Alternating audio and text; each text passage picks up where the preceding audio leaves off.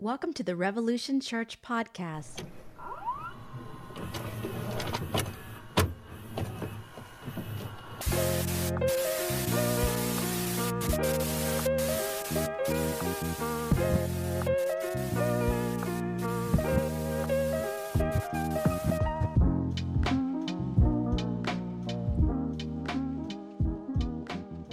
Am I live? Can you hear me? Hello, is anyone out there? Hello. It says that it's picking up my mic. Yes. Hello there. How are you? All right. Now we're cooking. I'm doing good. Had a very busy weekend, but a good busy. But busy all the same. I'm not a big fan of doing things. So it was a lot, but it was all very good stuff and a lot of fun. So, and now I'm here talking to you people, talking to everyone. How is everyone else doing? I have my Diet Coke, so I'm channeling my Jay Baker. All right, we'll just give it a few more minutes. We got people coming in. All right, I hear stuff outside. I don't know if my mic's picking it up, but hopefully it's not. So today we'll be talking about a light topic of feeling abandoned by God. So, and then we'll solve all the world's problems, everyone.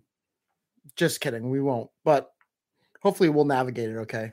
I am speaking today, as you can see, as far as hey Steve, all right, hopefully we do some good here.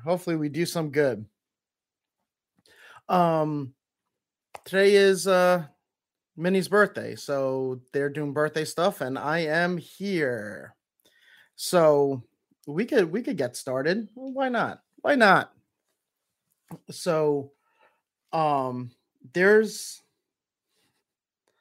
a few things that like triggered the talk that we're gonna have today. Some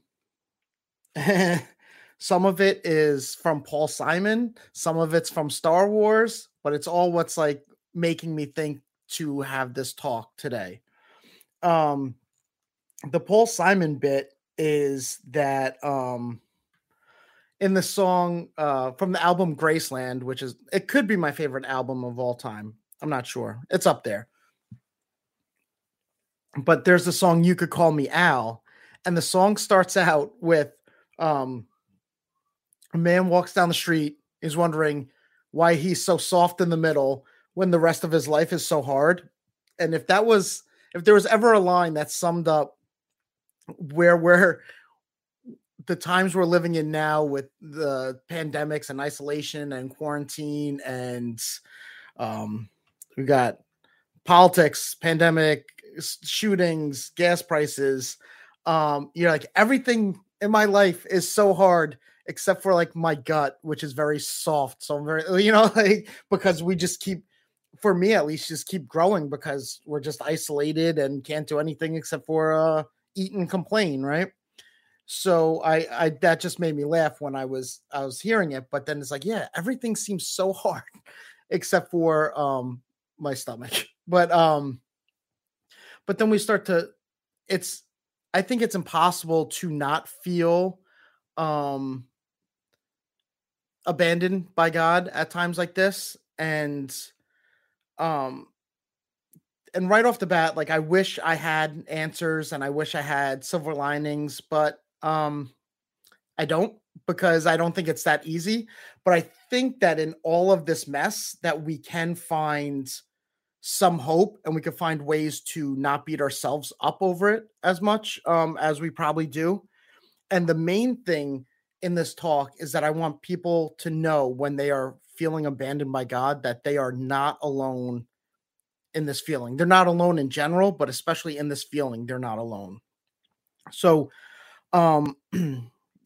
there's the new Star Wars show out. Don't worry, I won't get into spoilers. Everything I'm going to talk about takes place in like the first 4 minutes of the first episode. So, but the new Obi-Wan Kenobi show, and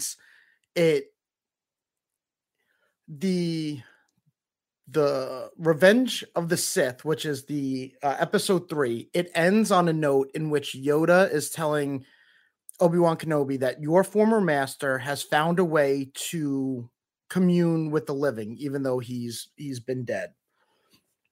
He's found a way to keep in keep in touch, basically. And so when the show opens up, it's all these years later, and Obi-Wan is still trying to talk to his master, Qui-Gon Jinn, for fellow Star Wars nerds out there. So, but not getting any answer. He's asking over and over, where are you? I need your help. Where are you? Where are you? Where are you?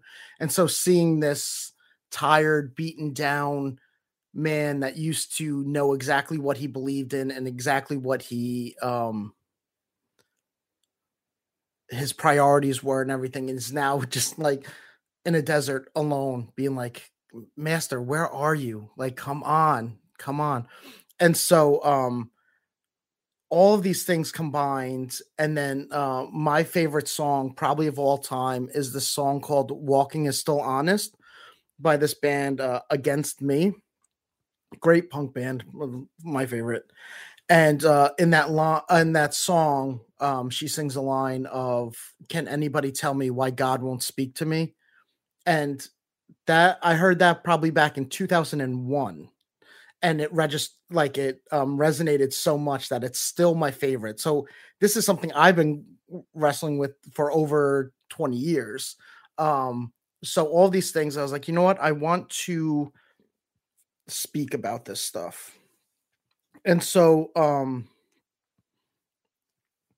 and I think a reason why the Obi-Wan stuff affected me so much is because for years now, I find myself very bored and disinterested in stories that only focus on Jesus as God, or like on the divine parts of Jesus. And I'm not saying that Jesus is not divine.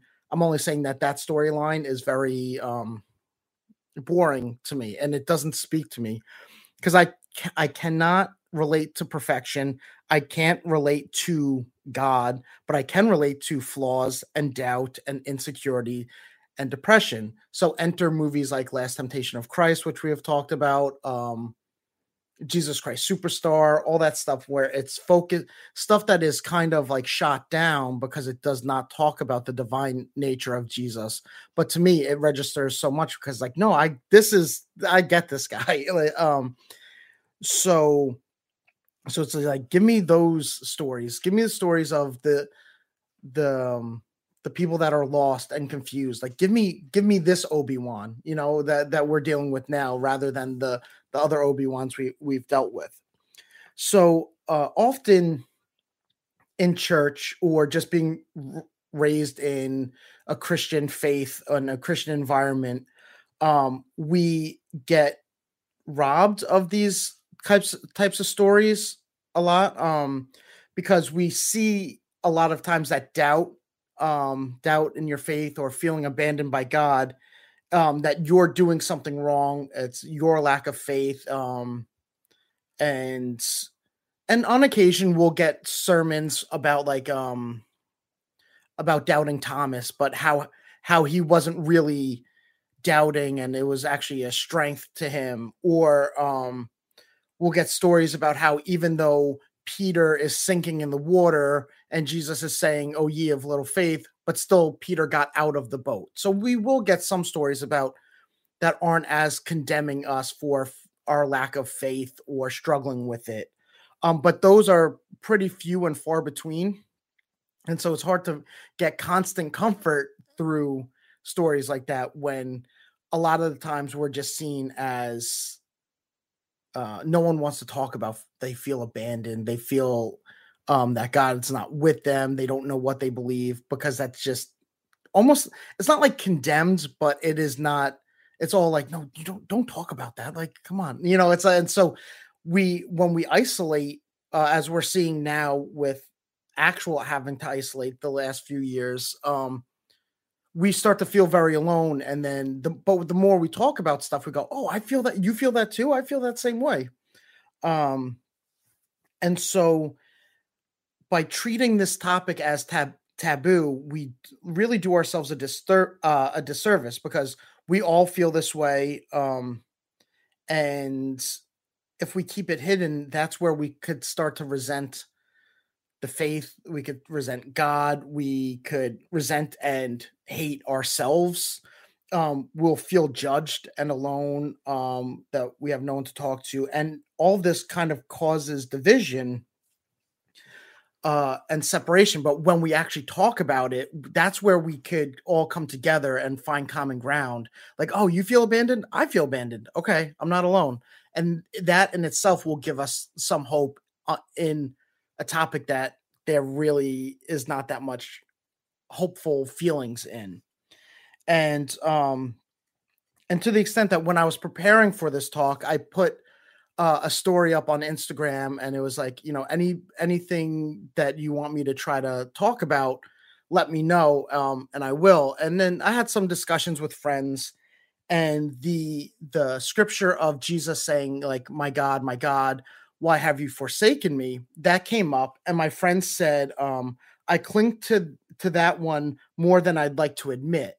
And I understood where she was coming from, but I was like, no, admit it. Like, do not be afraid to admit it. This is where the help and the healing lies. Admit it, like, because we all feel that way.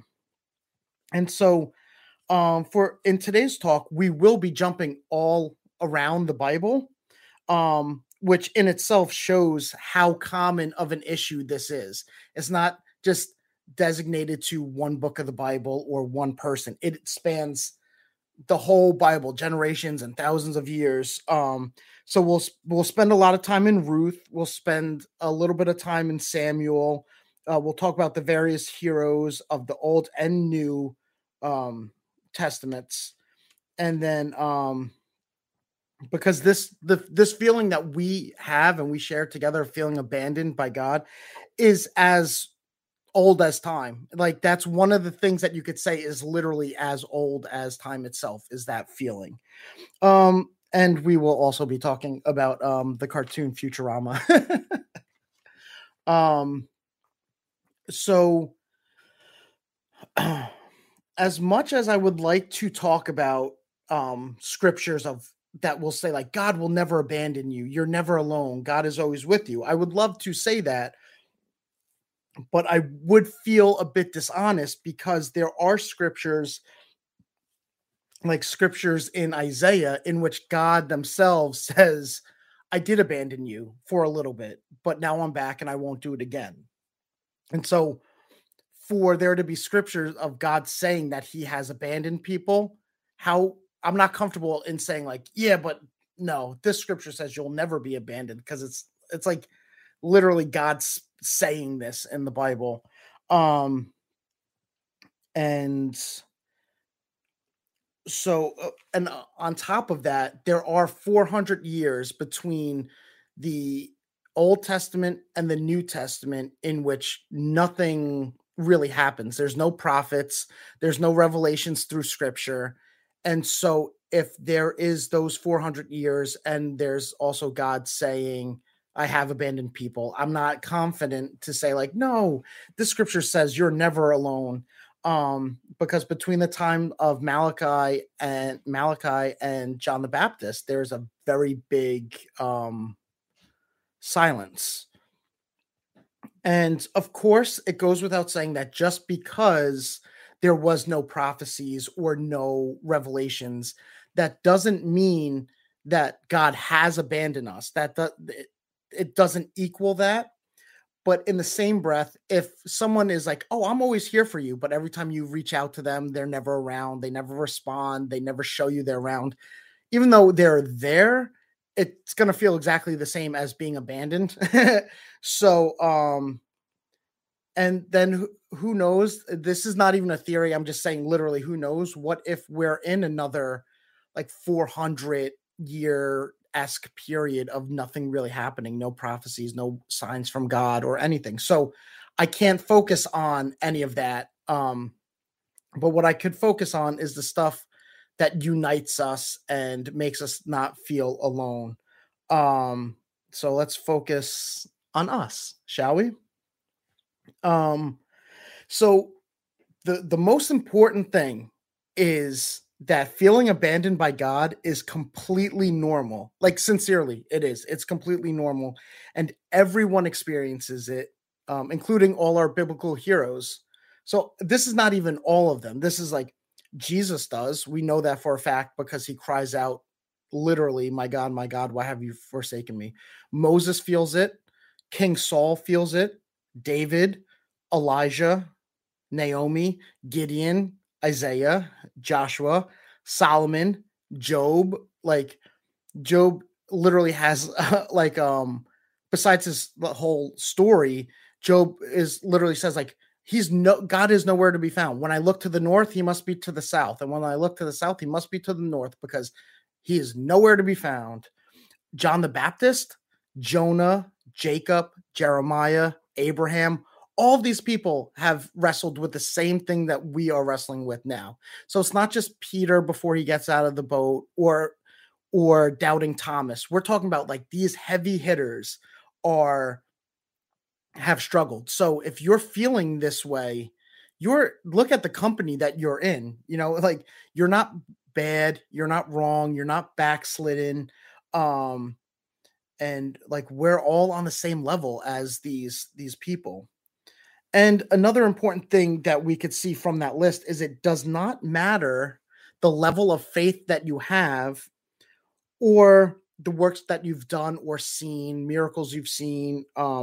Because if Elijah, Moses, and Jesus and David have all felt this way, think of what they all have done and what they have seen and what they've witnessed and been around, and they still felt it. So it doesn't matter if you've witnessed and seen things. It doesn't matter if you're a pastor or just someone in the congregation, if you're high or low. Like, everybody feels this regardless.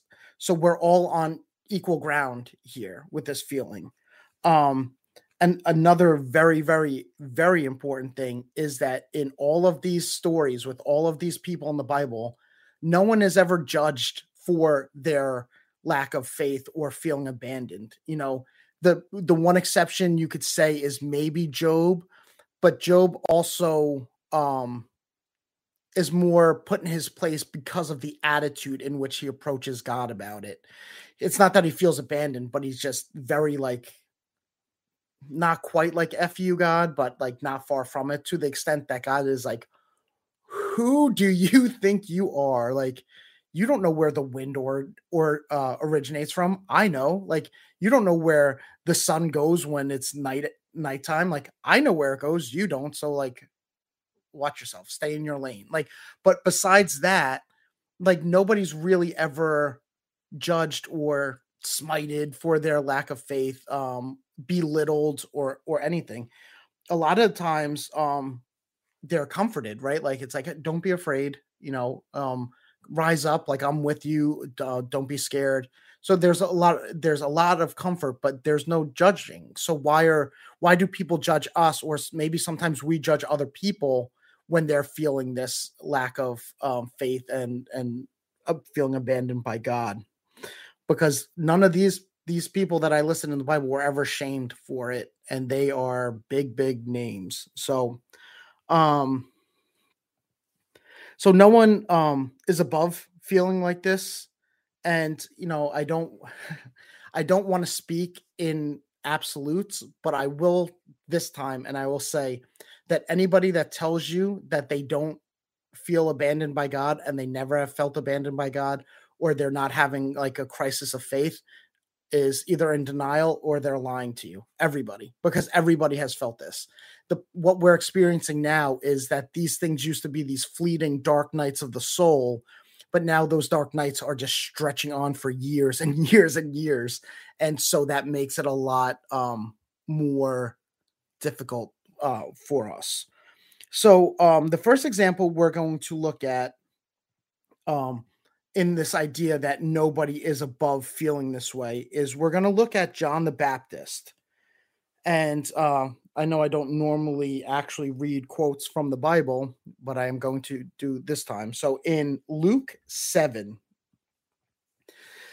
This is what Jesus himself says about John the Baptist. He goes, a prophet? Yes. I tell you, John is more than a prophet. This is written about him.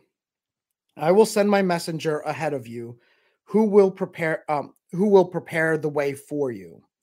I tell you, John is greater than any other person ever born, but even the least important person in the kingdom of God is greater than John, so it does go to the lowest shall be first and stuff. But he says at the time where he's talking to people, he says, I tell you, John is greater than any other person ever born. And so John the Baptist, who is either metaphorically Elijah, who is preparing the way for the Messiah, or he could quite possibly be the literal reincarnation of Elijah, because there's some scriptures that point to that. So if he's metaphorically or literally Elijah, when he's in jail, he's feeling alone, and he sends people out to talk to Jesus and being like, John wants to know, like, are you really who you say you are, or are we waiting for somebody else? And so if the greatest person who ever lived, in Jesus's own words, is feeling this like doubt and this abandonment, especially when he's in jail, he knows death is right around the corner. And he's just like, he sends his guys out, like, please go talk to Jesus. Ask him if he is who he says he is, please, because I need to know. I'm struggling right now. And then speaking of Elijah too, we have Elijah who performed massive miracles. We're talking he shut off the heavens and created a famine. He's rained fire down from heaven. He killed the prophets of Baal. He's literally outrun a horse on foot. He parted seas like Moses did, right? He throws his cloak down and the seas part. And then he's in a cave, like later on in his life, scared to death, feeling alone and abandoned, being like, God, just let me die. If you're not going to be with me, just let me die. So these are such big names, and they're feeling exactly how we feel. Like, that is, I find that as encouraging, because it's like, oh, maybe I'm not so like crappy for this. Like, maybe I'm not such a lacking in faith, so backslidden. And and then we have you have King David, who at a time was willing to go out and fight this giant of a man, in which everybody, all like complete armies, were scared of. But David's like, I'll go out there, no armor, just give me 5 stones and I got this, because God's with me. So how could this giant slay me? And then fast forward a little bit later in his life, and he's literally writing Psalms that are like, God, where are you? Like, your absence from me is causing me physical pain. Like, it is hurting me. And it resonates so much that one of David's Psalms is what Jesus quotes while he's on the cross. Oh my God, why have you forsaken me? So so you have David, who once was so secure and in his faith and presence of God, that is so torn up later on, being like, God, where are you? And then Jesus, that's what he quotes on the cross. So now this is where we get into some thinking of abandonment versus the perception of abandonment. And so this is something that I struggle with, because as I said in Isaiah, God literally says, I did abandon you. I won't do it again, but I did abandon you. So there is kind of that biblical evidence that God has done this in the past.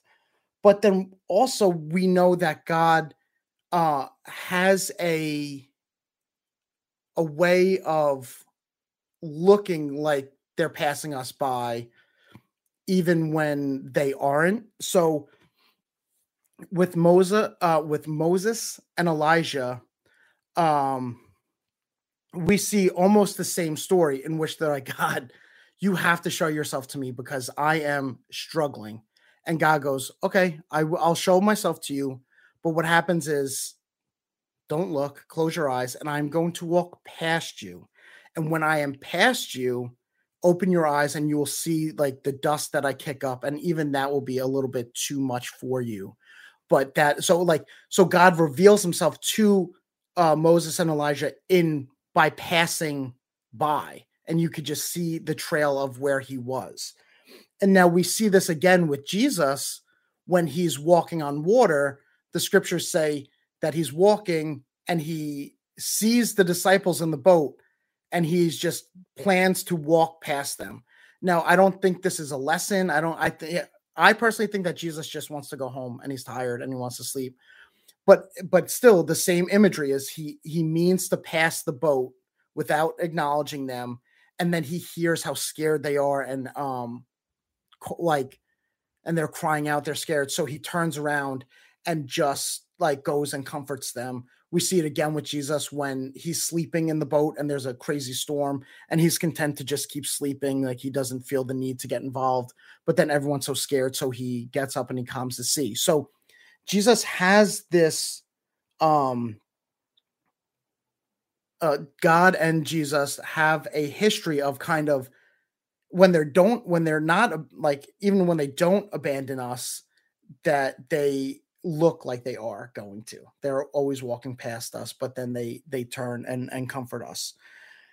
And so this kind of brings us to the story, the book of Ruth, and we're going to focus in on the character of Naomi.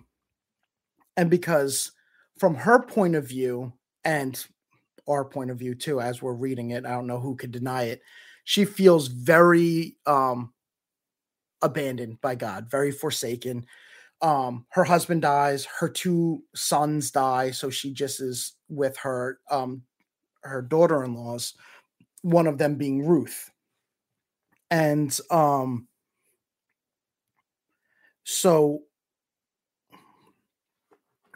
what happens is she even gets to the point of telling her daughter-in-laws, like, go, like leave. You don't want to be with me. God has abandoned me. I can't do anything for you. Even if by some miracle I had more sons, are you going to wait until they're old enough to be married? Like, go live your life because God has left me. And so that is her point of view on things. But then by the time the story finishes, Ruth leaves a child in her care, and that child is Jesse's father, and Jesse is the father of King David, in which the lineage of Jesus comes from. So she feels abandoned, but that's the one. It's like, is it just her perception or is she actually abandoned? And so this is where we're going to talk a little bit about the show Futurama, which is a Matt Groening cartoon. He's the creator of The Simpsons, and then he made the show Futurama, which I think is better than The Simpsons. But there's an episode called Godfella, like Goodfellas, but Godfellas. And I'll try to give a brief summary. Basically, they're in space. There's one of the main characters is named Bender, and he's an alcoholic robot. And so he's lost in space, and he encounters an asteroid field, gets hit by a small piece of asteroid, and then he looks down at his chest and he sees that a small like microbacteria colony has created.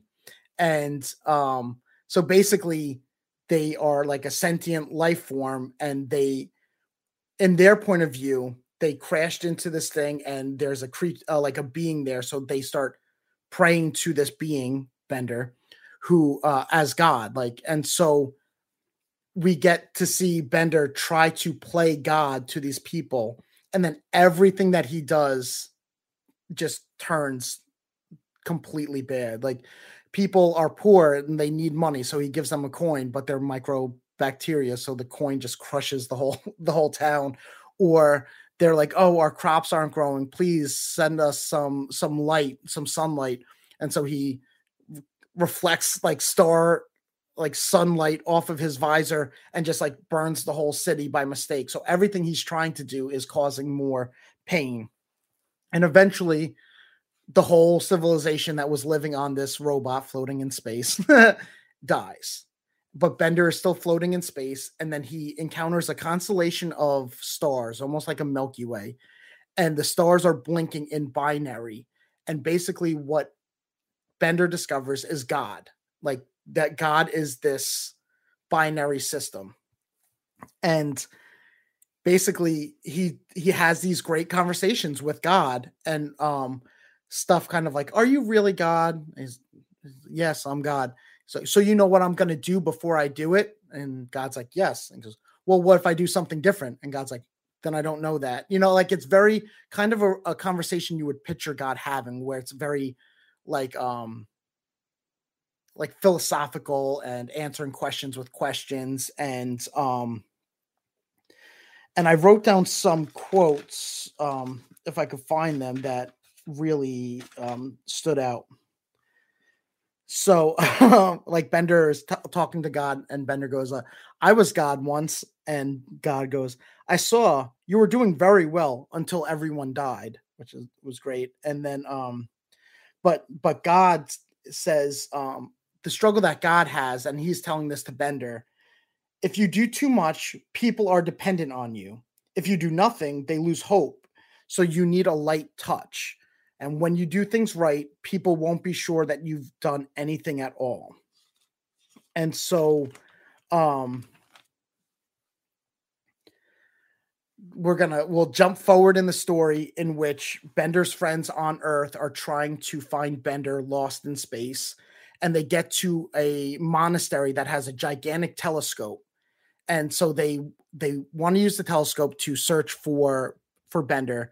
And so there's these kind of like Tibetan monks that are using the telescope to look for God. And so the other characters lock the monks in a closet so they could use the telescope to try to find Bender. Eventually they give up and they leave, and they're walking away, totally left the monks in the locked in the closet. And then God hears that they're looking for Bender, so God sends Bender back to Earth, and they get reunited. And the main character of the whole show, his name is Fry. He goes, "Oh, we forgot about the monks locked in the closet." And then he's like, "You know what? Never mind. I'm sure their God will free them. So let's just go." And Bender goes, "No, I talked to God in space, and God told me he doesn't do anything. So if we want those monks saved, we got to save them ourselves, because God's not going to do it." And so they go back and they free the monks, and then the camera zooms out to God as the binary stars, and God chuckles and goes, "If you do things right, people won't be sure that you did anything at all," implying that all of this worked out in order to save the monks from the closet. But the whole time on Earth, everyone's thinking like, God's not doing anything. We have to do it. And so it's interesting. And yeah, of course, it's a very easy answer, very convenient for us to be like, oh no, God really is at work. We just can't see it. But that is something that always stuck with me. And then, 20 years ago, when I was in college, I was at a Christian college, very new to the school. I was away from home. Probably my friends that were there maybe left for the weekend, or, because when you first go away to college, the first few weekends, people that can go home are trying to go home because they're trying to adjust to being away. And it was a time where I was a lot more zealous and kind of more legalistic in my faith and everything like that. Well, a lot more compared to now.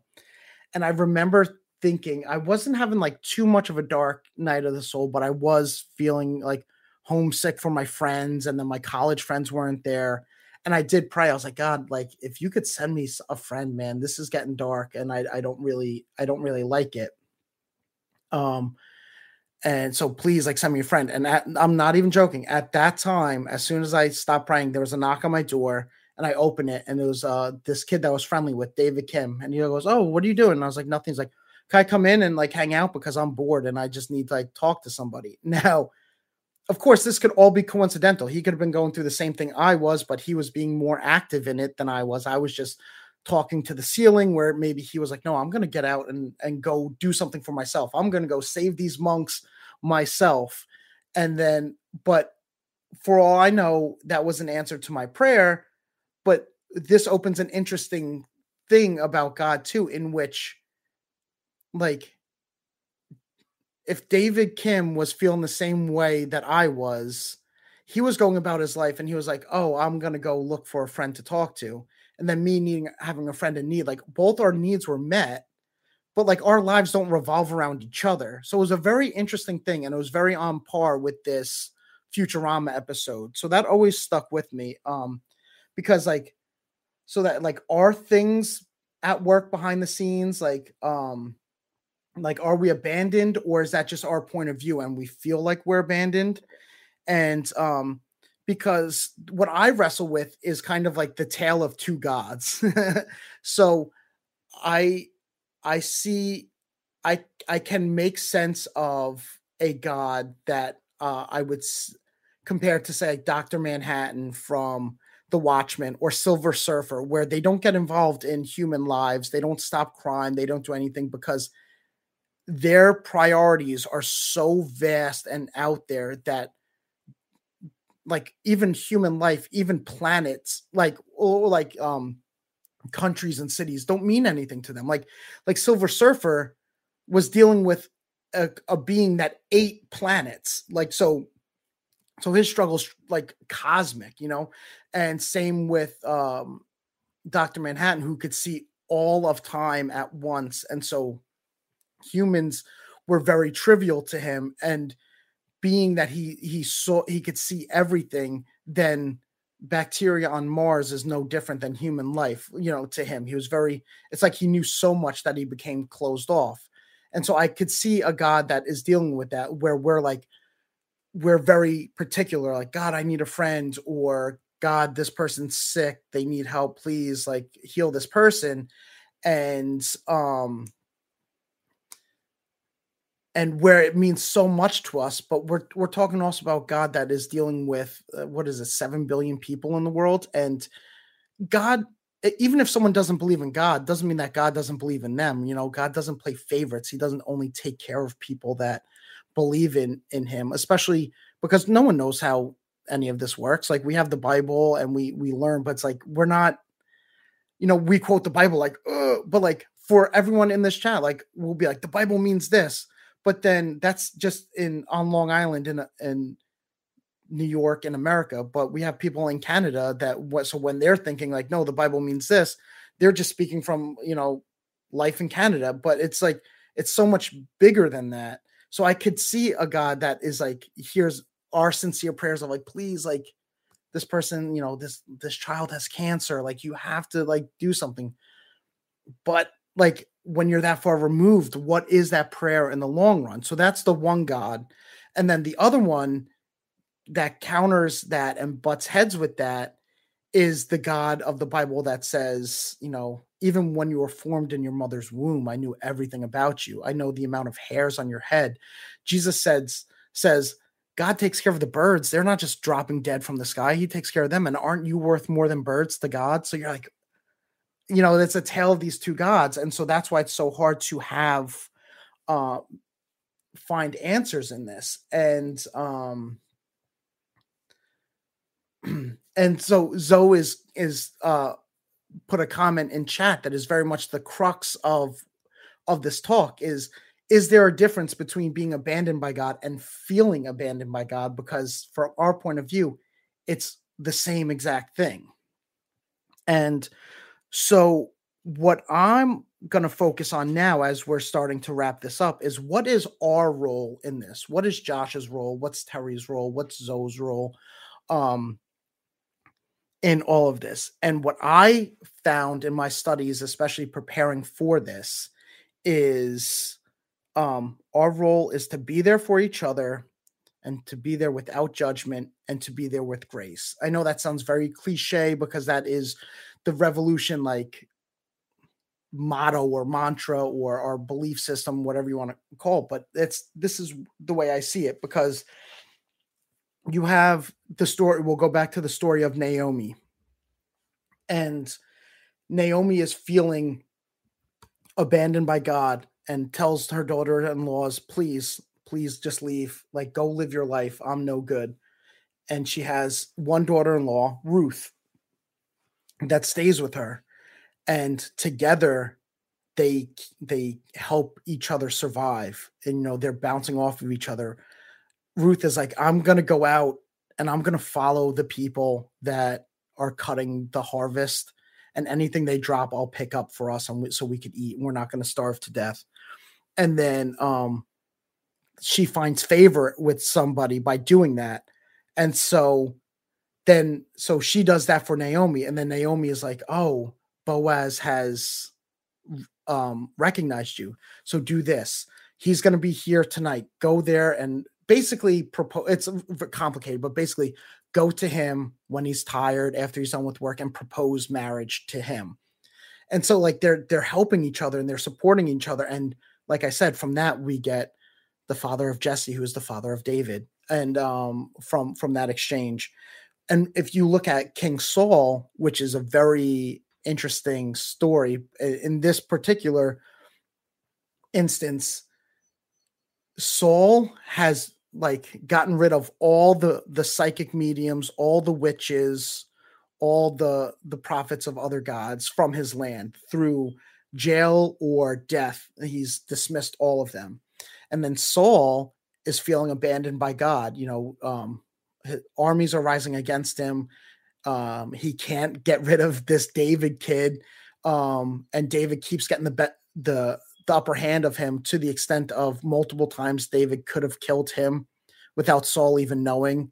And, like, David lets him know, like, no, you're God's anointed. That's the only reason I didn't kill you, but I can. And, like, here's the spear that I would have done it with, and you wouldn't have known. Like, and so, like, Saul's praying and calling out to God and not hearing anything, to the extent that he disguises himself and he asks around, like, I know that the king got rid of all the psychic mediums and all the witches, but is there one that I could talk to? And they don't know that it's King Saul, and they lead him to the witch of Endor. And basically she's like, no, I can't do any medium stuff. I can't do any spiritual stuff. You're going to get me killed. And he's like, no, trust me, everything's going to be fine. And so she calls up the prophet Samuel, I think it was. Oh, shoot, I should probably know that. I think it's Samuel.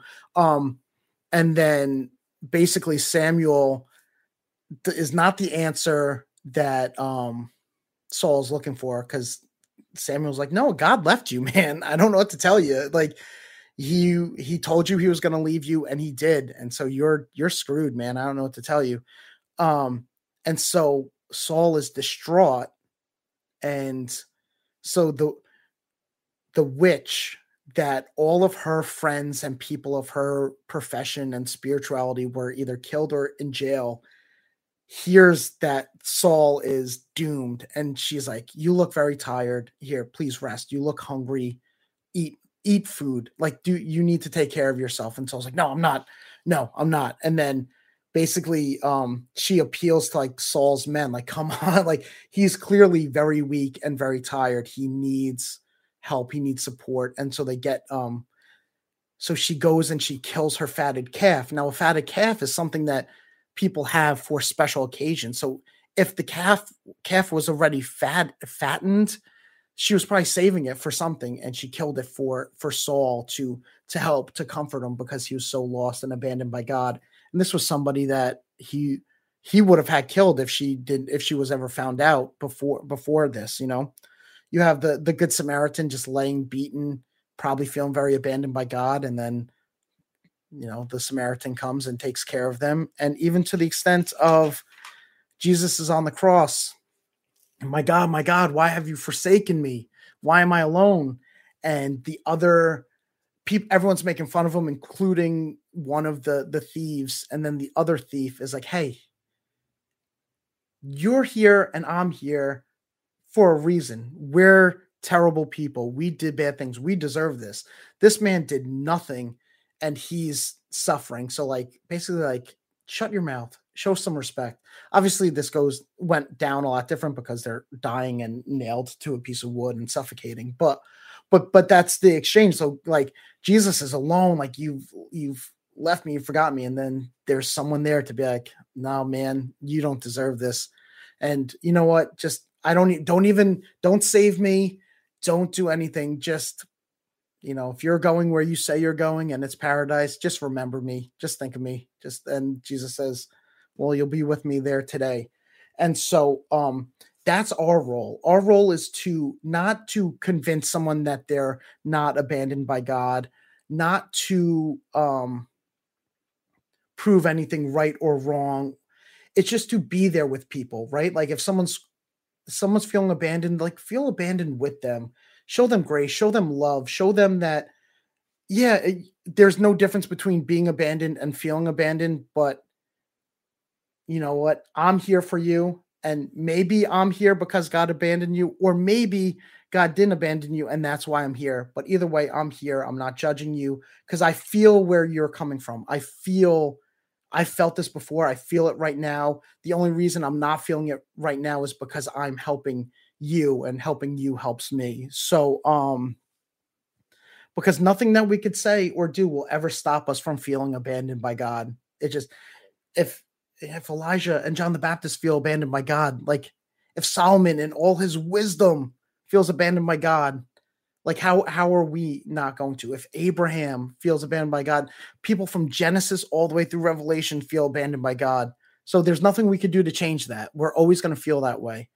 And so, but in the end, it doesn't matter. It doesn't matter if we are abandoned or if we just feel that way, because the end result's the same. So all we could do is just be there for each other, and know that we're all going through the same struggles, and we'll to just be there for each other with grace and understanding and without judgment, to help each other through it, because after all, we're all fighting the same battle.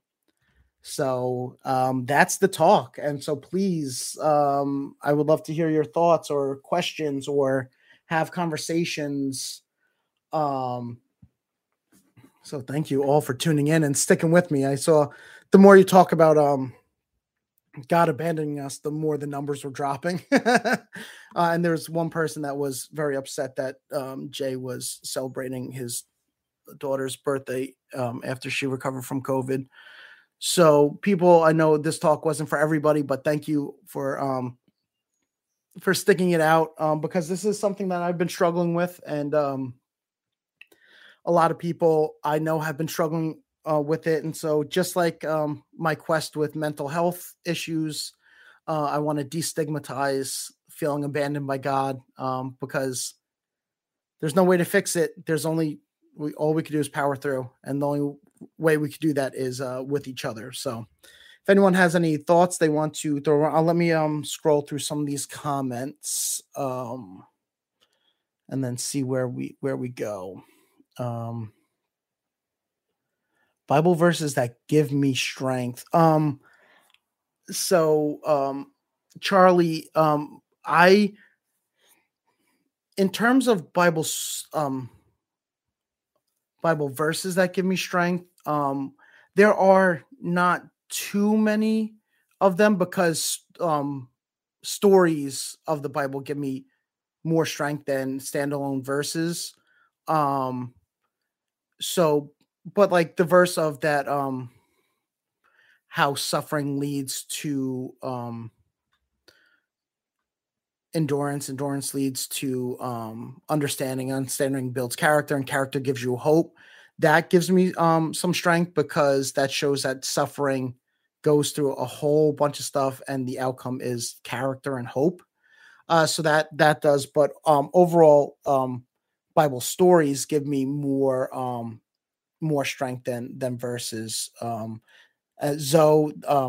They said Psalm 88. So we could look into that.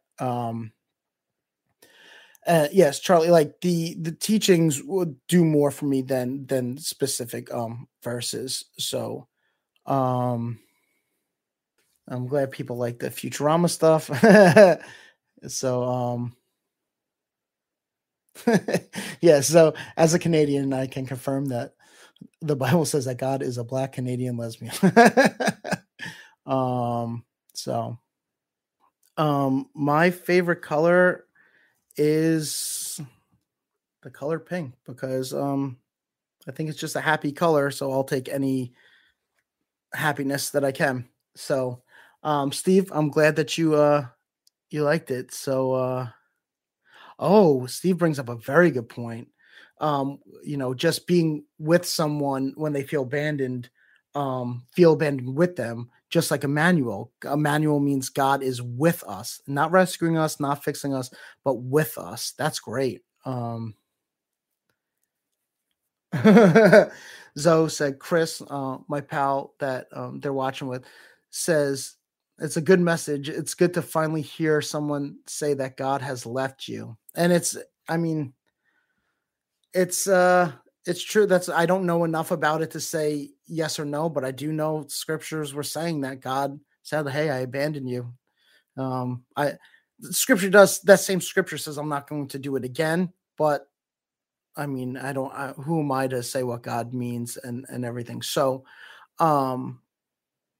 but yeah, no, I think I want to take the stigma out of all of this and just be open and honest, because that's the only way we're going to get through it. We'll never find any answers. I don't think. And when we do come up with find answers, odds are we're going to be not of this earth anymore. So unless King Saul has a medium summon us like a force ghost, we won't be able to really share that. So all we could do is just be there with each other and for each other. So there we go. Good stuff, guys. Thank you. But, so we'll give it a few more minutes if anyone. A force ghost is from Star Wars. If you know, that's when like Obi-Wan or Yoda, they appear as a ghost. It's a force ghost. I was referencing back to my Obi-Wan mention. So force ghost is from Star Wars, in which they just come back as a spectral form of themselves. They don't seem to be able to interact with anything, but they have knowledge and they can talk. Oh no, in Last Jedi, Yoda as a force ghost sets fire to something. So, so there we have it. So, I guess we'll call it a day. Everyone go enjoy your Sunday. Thank you very much for hanging out with me, for the great comments in chat. And I'm sure Jay will be back next week unless something unforeseen comes up. But just again, to clarify, this was very much in the works for for over a week that I was going to talk today. So, because it's birthday. It's a birthday. So, everybody, thank you. And we will, Jay is gold. So excellent. Zoe, Chris, enjoy your day. Terry, enjoy your day. Victoria, Steve, everyone enjoy your day. Enjoy your Sunday. Thank you again for hanging out. And we will talk soon. Thanks, everyone. Take care. Bye.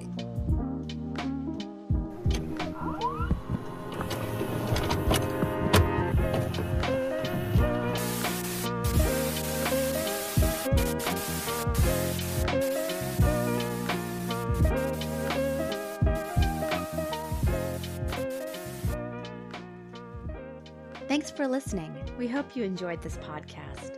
To make your 100% tax-deductible donation today, please visit revolutionchurch.com/donate. You can also learn more by clicking the donate section on the website.